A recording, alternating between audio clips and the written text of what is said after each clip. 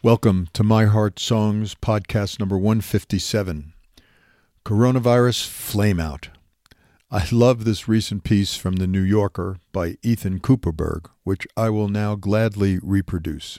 Quote, symptoms of the new variant may include dry cough, wet cough, the perfect cough, not too dry, not too wet, no cough. Any symptoms you typically have when you are dehydrated, are on your period, didn't get a perfect night's sleep, or are more than 30 years old. Sore throat. Throat is not that sore, just a little disappointed. Scratchy throat, but the kind that's sexy. Hunger and or loss of appetite. Watery eyes, and you haven't recently listened to the original Broadway cast recording of Sunday in the Park with George. Clear eyes, coupled with a full heart and inability to lose. Feeling generally pretty good. Tiredness due to thinking about COVID-19. Anxiety about catching COVID-19. Exhaustion from panicking about COVID-19. Foot asleep. When you rub your eyes and it just makes them feel scratchier, but you simply cannot stop rubbing. Inflamed ego. The feeling that your body just misses her touch. That's all. Sweating the small stuff, sweaty palms, weak knees, heavy arms, nervous, but on the surface calm and ready. Instagram ads are all for COVID-19 insomnia. Insomnia, 2002, Christopher Nolan. The feeling that you've just got to dance. Sneezing and no one nearby saying, bless you. Excessive and or painful winking. Child recently wrote COVID-19 on the mirror backward. Death. Other flu-like symptoms. Close quote. Just marvelously creative, and the piece captures some of the universal angst circulating through society as fast as Omicron. By the way, there is now a baby brother Omicron mutation, BA.2, first ID'd end of December and apparently slowly taking over in Denmark, Sweden, and India, and now present in more than 40 countries.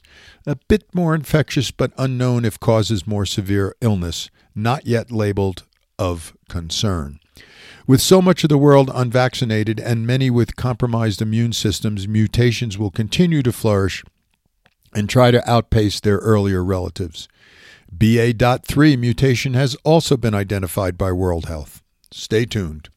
Who knows what form the next viral tsunami will take? With Omicron being as infectious as it is, hospitals in many countries remain understaffed, so many children continue to suffer from reinstated remote learning, and global mobility remains much reduced. Forget that tropical cruise, beach vacation, or visiting friends and relatives across the country. Even my small social encounters are getting canceled because people are being extra cautious, and the current COVID symptoms are so nonspecific, as humorously portrayed in that opening piece. I can't hold in my mind and heart for too long the unimaginable challenges of being a refugee or displaced person at this time.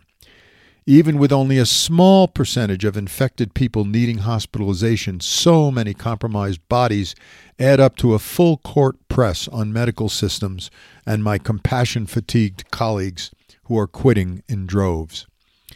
Who knows how many people will develop long-term disabilities? More so, all of this for the unvaccinated, including most children worldwide. As we hopefully morph from pandemic to endemic over the spring, from looming cosmic dread to tulips once again poking up their little heads in the garden, with all the hope of renewal and new beginnings, the morbidity and mortality risk equation will shift, but certainly far from zero. How to live with the virus and minimize its harm. Endemic flu still kills 45,000 a year in this country alone, and TB and malaria, endemic in many regions, each kill at least 1.5 million worldwide. So endemic does not equate with we are finally safe. During the pandemic, the percentage of adults with signs of anxiety or depression has grown threefold, from about 10% to 30%. Neuroscientists have coined a term called the predictive brain. The brain senses various physiological changes and decides which emotion to conjure up. In this scientific worldview, an emotion is an interpretation of what's going on both inside the body, the fight or flight adrenaline rush, and the outside of the body, the sight of a bear looming on the trail in front of you. Basically, the brain mines past memories so it can order the present and initiate some survival action for the immediate future as the present slides into it. The more we can maintain optimal physical health, we decrease the unpleasant signals sent to the brain and thereby increase our chances of positive emotions being generated. By practicing, yes, actually practicing particular emotions, we can rewire our brain with new connections that make it easier for one to automatically cultivate these emotions in the future. Think muscle memory for our emotional body. That is good news, that the family tree of positive emotions might regularly bear fruit in the form of love, contentment, gratitude, and awe, if properly cultivated, especially by attending to small moments of delight. Positive emotions make one feel good in part because they shift the focus from me and my problems onto others and the joys that close relationships can offer. And clearly, a wonder a day keeps the miasma away. It calms the body, widens the perspective, opens the heart, spiritually connects me with the great mystery, the cosmic sigh, the beneficent wave of universal life. Going to the beach or the woods always does this for me.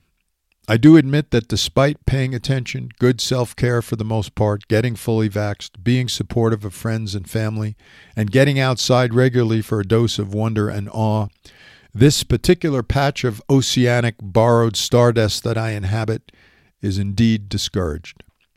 Especially this past week with a dear men's group buddy re-hospitalized with complications.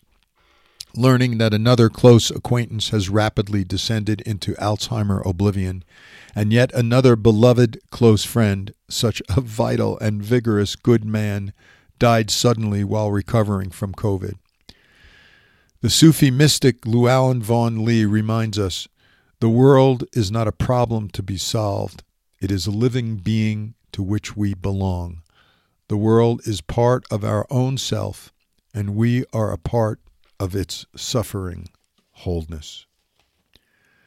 Thanks as always for listening, and remember, friends and family can easily sign up at myheartsongs.org.